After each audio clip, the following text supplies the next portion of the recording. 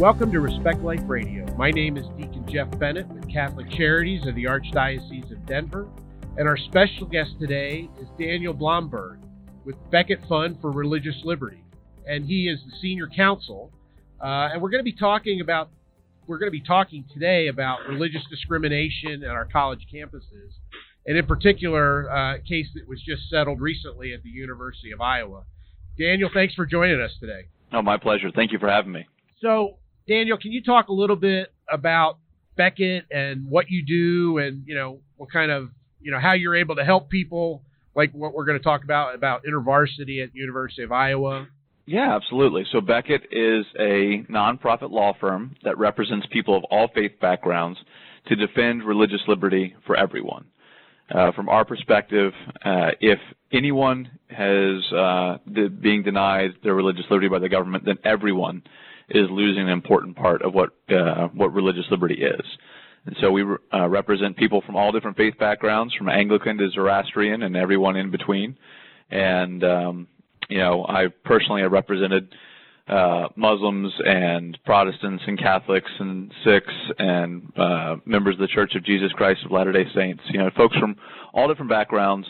And the thing that unites them is that they want to serve their God as best they can. And in some way or for some reason, the government is preventing them from doing that. So when we represent the Little Sisters of the Poor, and we were in court there in Denver, and we went all the way to the U.S. Supreme Court, we were representing the Little Sisters of the Poor because the government was trying to force them to do something that violated their faith. And in that case, it was, force them to include contraceptives and abortion-inducing drugs in their health insurance plans. And in fact, that case has gone to the Supreme Court twice. We've won twice, and unfortunately, we're back there again because after beating the federal government, some states decided to get involved and try to cause trouble.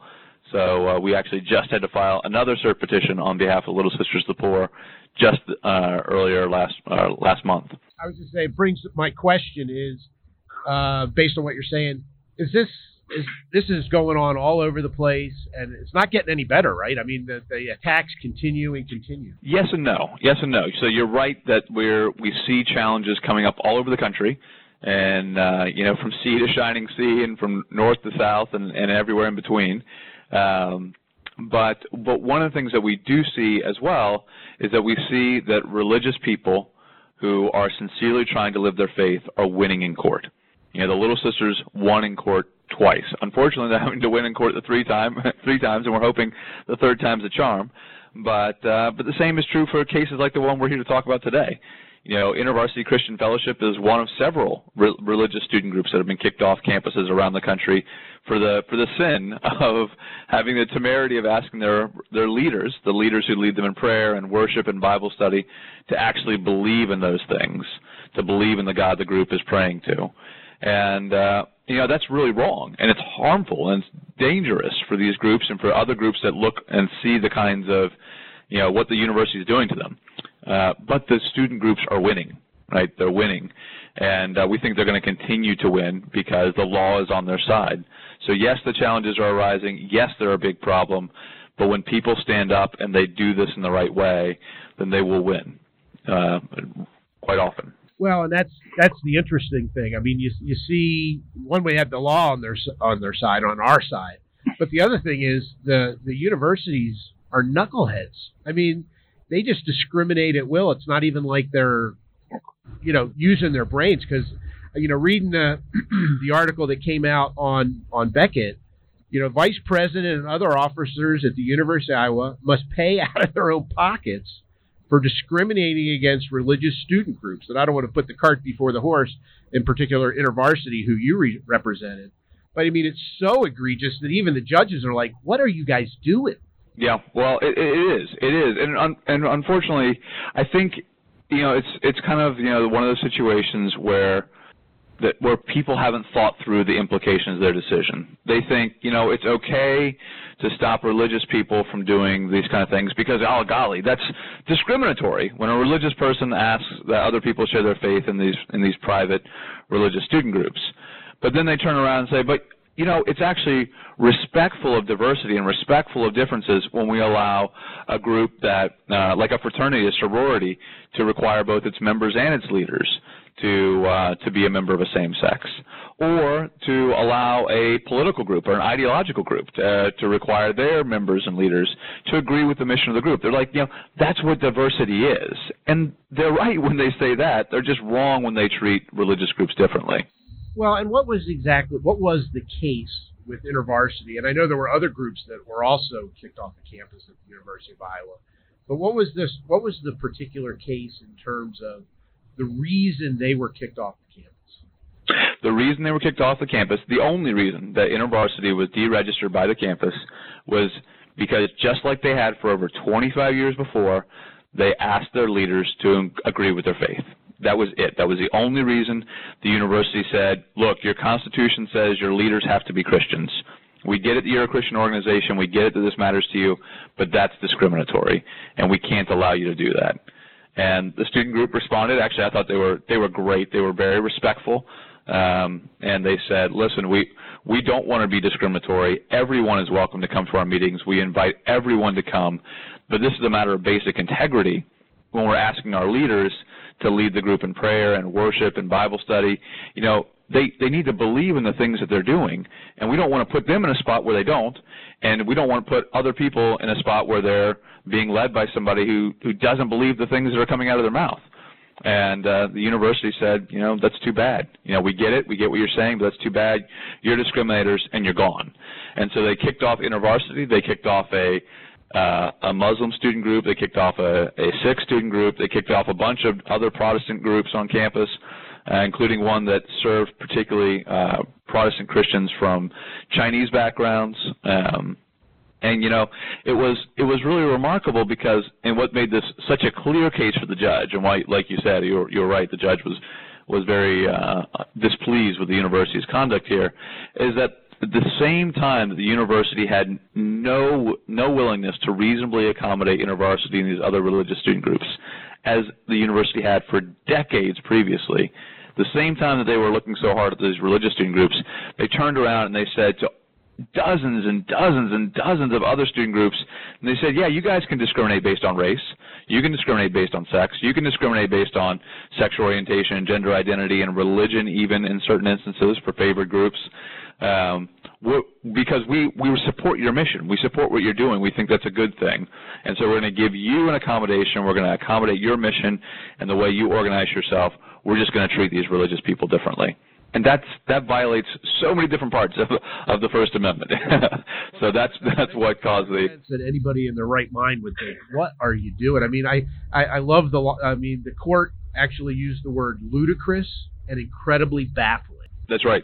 At the hearing that we had just about less than a week before the decision came down, actually, that was exactly what the judge said. He said, I think it's the position you're taking here is ludicrous, and it's incredibly baffling to me that you're taking this position after she had already issued several orders in a previous related case against the same officials enforcing the same policy against a slightly different religious group. And she said, guys, you can't selectively enforce your policy. You can't. What's good for the goose has to be good for the gander, right?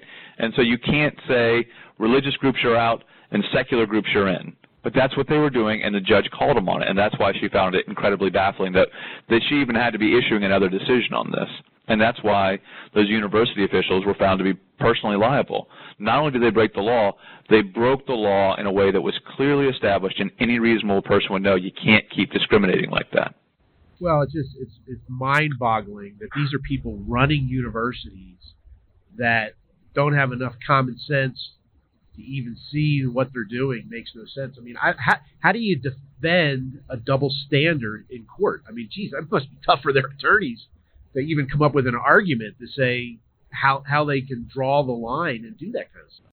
Well, and that's why they keep losing. This isn't, like I said, this isn't the first time they've lost. They lost in a previous part of the case, previous related case on behalf of a very small student group, actually one that had just started there at the University of Iowa, called Business Leaders in Christ, or BLINK. And that student group, again, was asking its leaders to share its faith. And the university, again, said, you can't do that. That's discriminatory, and kicked them off campus.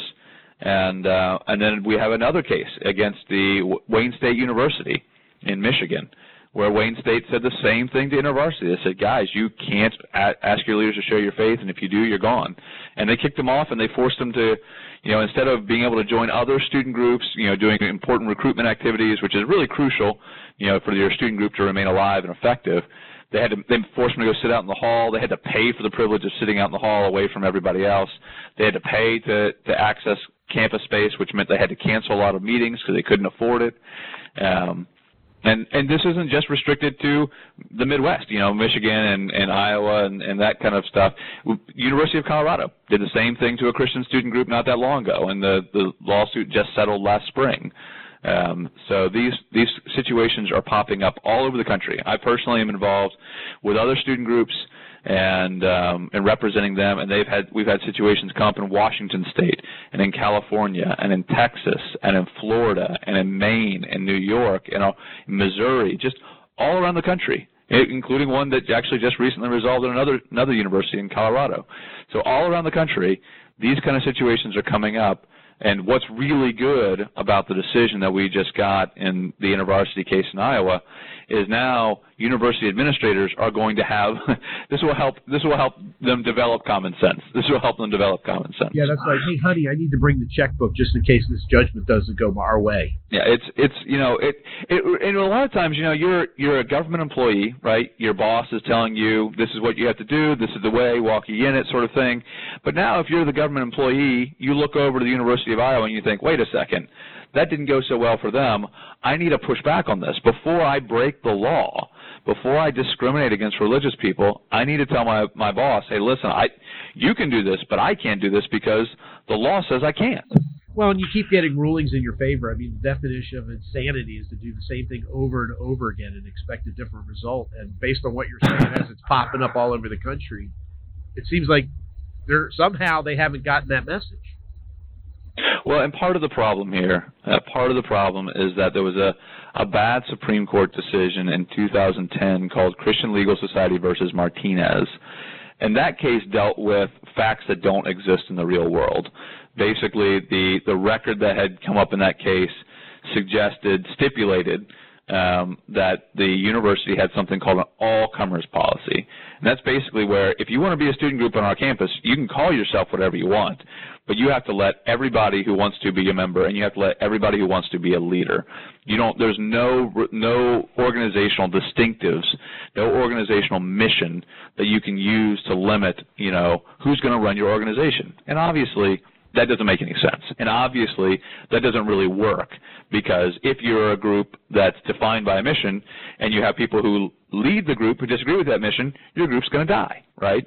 And so the university in that case, the Supreme Court back in 2010, they won their case because they had these made-up facts that suggested a world that doesn't really exist. They said, the Supreme Court said, well, it's not discrimination if you're forcing everybody to abide by these same silly rules. And then the court specifically said, we're not saying these rules are okay. We're not saying they're smart.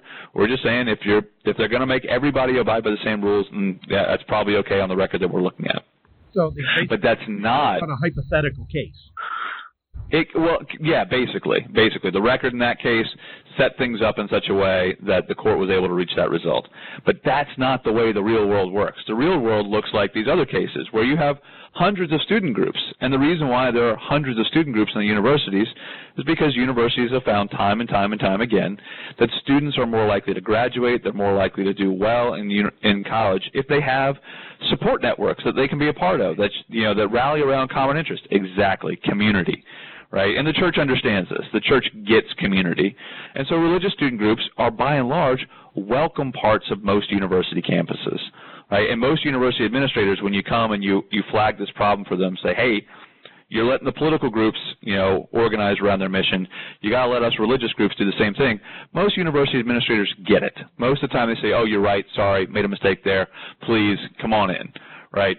And that's in one of to the religious groups, in their mark in their favor, is they're a big part of the campus. They help out. They support the campus, and that was true at the University of Iowa too. One of the tragic things there is university InterVarsity group there had been an award-winning part of the campus. The campus had recognized them for the contributions they made to diversity and to building up, welcoming everyone in, and then they kicked them off because they were religious.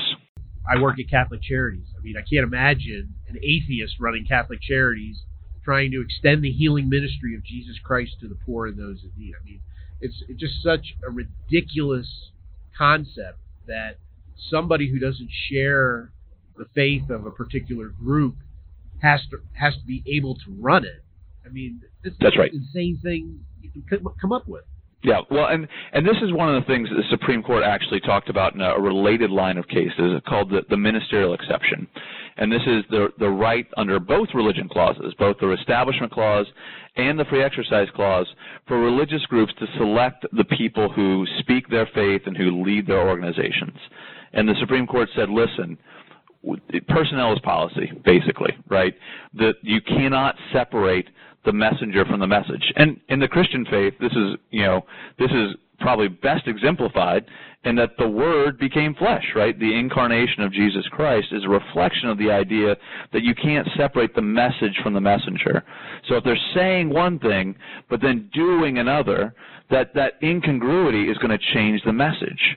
And so that's precise, and this is, I think, what you were driving at. It would be a fundamental lack of integrity for both the organization, for both Catholic Charities, and for an atheist who is running Catholic Charities to come together on that. For an atheist to run the organization because he doesn't believe in the mission, and the mission is something that's different from who he is. And so you'd want to, it'd be great if the atheist goes and starts his own way of serving people. Great, go for it. But to use the government to force those two entities, those two together, is what is fundamentally a violation of not just religious liberty, but the separation of church and state, right? When you've got the government reaching into a religious organization and says, this is who your leader's going to be, that's exactly the kind of thing that our founding fathers said, to when they put this Establishment Clause together, because they recognized that's how the Church of England controlled the church, by forcing religious groups, by churches, to select, to pick certain leaders. So they put in their own hand-picked leaders, and those leaders, of course, had more fealty to the government than they had to the Word of God. And that was what the founders were seeking to avoid when they put the Establishment Clause and Free Exercise Clause together. Well, I mean, basically, we're trying to put square pegs into round holes, and that never works, no matter how big a mallet you have. And the war on religion just continues and continues. And to be honest, I don't see any end in sight. So, I mean, to have groups like yours out there to defend those who, let's be honest, would not be able to defend themselves if you guys didn't exist. Well, and that's a good point. So we represent not just people of all faiths and all backgrounds, but we represent people for free. So when InterVarsity came to us, we weren't charging these students to get back on campus. Business Leaders in Christ, which is just a handful of college students, came to us. We didn't say, it's going to cost D.C. lawyer rates for us to represent you. So we have ministry partners who come together, people who partner with us to support our mission and our organization. Now, we're not a religious organization. We have people from all religious backgrounds who come to us, but they come to us oftentimes out of a sense of their own ministry motivation, right? They want to support religious liberty for everybody because they know unless religious liberty is supported for everybody, it's not safe for anybody. So can you give people the website if they want to find out more about what Beckett's doing, if they want to support what you guys are doing? How do they find out more and to keep abreast of all these cases that you're talking about? Because my guess is you guys, people can go on the website and find what's going on in Texas or California if you happen to have an active case. That's exactly right. So they should go to BeckettLaw.org. Now, here, this is important. Beckett is spelled with one T. we get a lot of two T's, and you won't find us that way. But Beckett, BECKET, law, LAW.org, and you'll find out about the Little Sisters of the Poor. You'll find out about the InterVarsity cases. You'll find out about the cases that we have in Michigan and Philadelphia representing Catholic foster care agencies, one of which is headed to the Supreme Court, one of which won a landmark victory in a Michigan federal district court. So we have cases going on around the country from people, all different faith backgrounds, to vindicate the fundamental right that the government can't tell you to disobey your God. And like I said earlier, these are tough cases. They require people to stand up strategically and wisely, but they're winnable cases. They're cases that we see over and over again when religious people engage, as innocent as doves but wise as serpents, that we see these cases becoming cases that not just win, but they set precedent that protect other people to express their faith as well. Well, and in the end, right, we have logic on our side, we have common sense on our side, we have the law on our side, and so the other is really just mean-spirited. It may be because they are so angry at faith that they do stupid stuff. I mean, it's almost like they're blind and they don't see how ludicrous they are when they go after a small group that actually adds value to the campus and try to get them off the campus just because of an ideology that makes no sense. Well, it's important that the truth be a teacher. That's certainly true. It's important that we vindicate the principle of religious liberty, the fundamental right of religious liberty, because it's not guaranteed. You look around the world, it's not like religious liberty is the default. It's not the starting place. It's something that our founders had to fight and die for. It's something that we have to vigorously pursue as a people because it's not going to protect itself, right? And we can't just protect our own team. We can't just say, well, I've got my faith, and my faith is the part of the faith that's going to be protected. I'm not going to worry about the other guys. Because when we do it that way, what we're really saying is, I don't believe in religious liberty. I believe in religious preference. I want Uncle Sam helping out my team and not anybody else, right? That's not going to ultimately have stability, and for a variety of different reasons, one of which is it's not a vindication of the fundamental right that's rooted in human dignity of religious liberty for all. Well, and it's just short-sighted. I mean, when you're just looking out for yourself, in the end, you don't care about anybody else but yourself. And we should be fighting for all people to have religious freedom. I mean, whether you're Catholic, Muslim, Mormon, whatever your faith background, you want everybody to be able to live their faith out in the public square, because the minute one can't, they're coming after you next. That's very true. That's very true. And to be clear, too, religious liberty doesn't mean religious pluralism in the sense of all religions are equally true. We have vigorous theological debates within the office. We have, and we have clients who disagree with one another, clients who wouldn't want to represent each other, right? But and that's fine. That's good. It's good that we disagree. The issue is whether we're going to protect our right to disagree, whether we're going to let the government put a finger on the scales or even put our opponents in jail so that we can feel like we're right. And, of course, we don't want that, because if we're having to rely on Uncle Sam to win the argument, then we're not really winning the argument. Well, that's true, and we saw, the Congress this past year really pushing the Equality Act, which is anything but an Equality Act. It's an Inequality Act, and that would be devastating to religious liberty if someday that ever passed. Both chambers and the president signed it. That would be a train wreck. It's incredibly crucial that as we move, as our society changes, that we stay strong on the things that make us who we are. Freedom of speech, freedom of religion, the separation of powers that recognizes that there needs to be space for little platoons of society where people can have the freedom to define who they are without Uncle Sam telling them who they have to be. Well, yeah, anytime the government gets in charge and starts telling us what to do, I mean, they can't even run a post office without losing billions of dollars. So, I mean, you're putting your faith and trust in something that's never going to work. The government wasn't designed to run everything.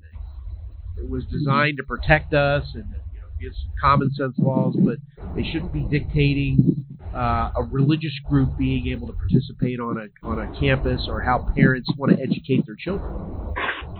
Well, and our country is built on the idea, reflected in the Declaration of Independence, that the rights the government protects aren't rights that it gives us as some sort of gift, but rather they are rights that pre-exist the government, that the government exists to protect, right? That's why we have a government, is for the arm of the state to create the space and protect the space for us to exercise our faith. Those are God-given rights. The government didn't give them to us. The government can't take them away.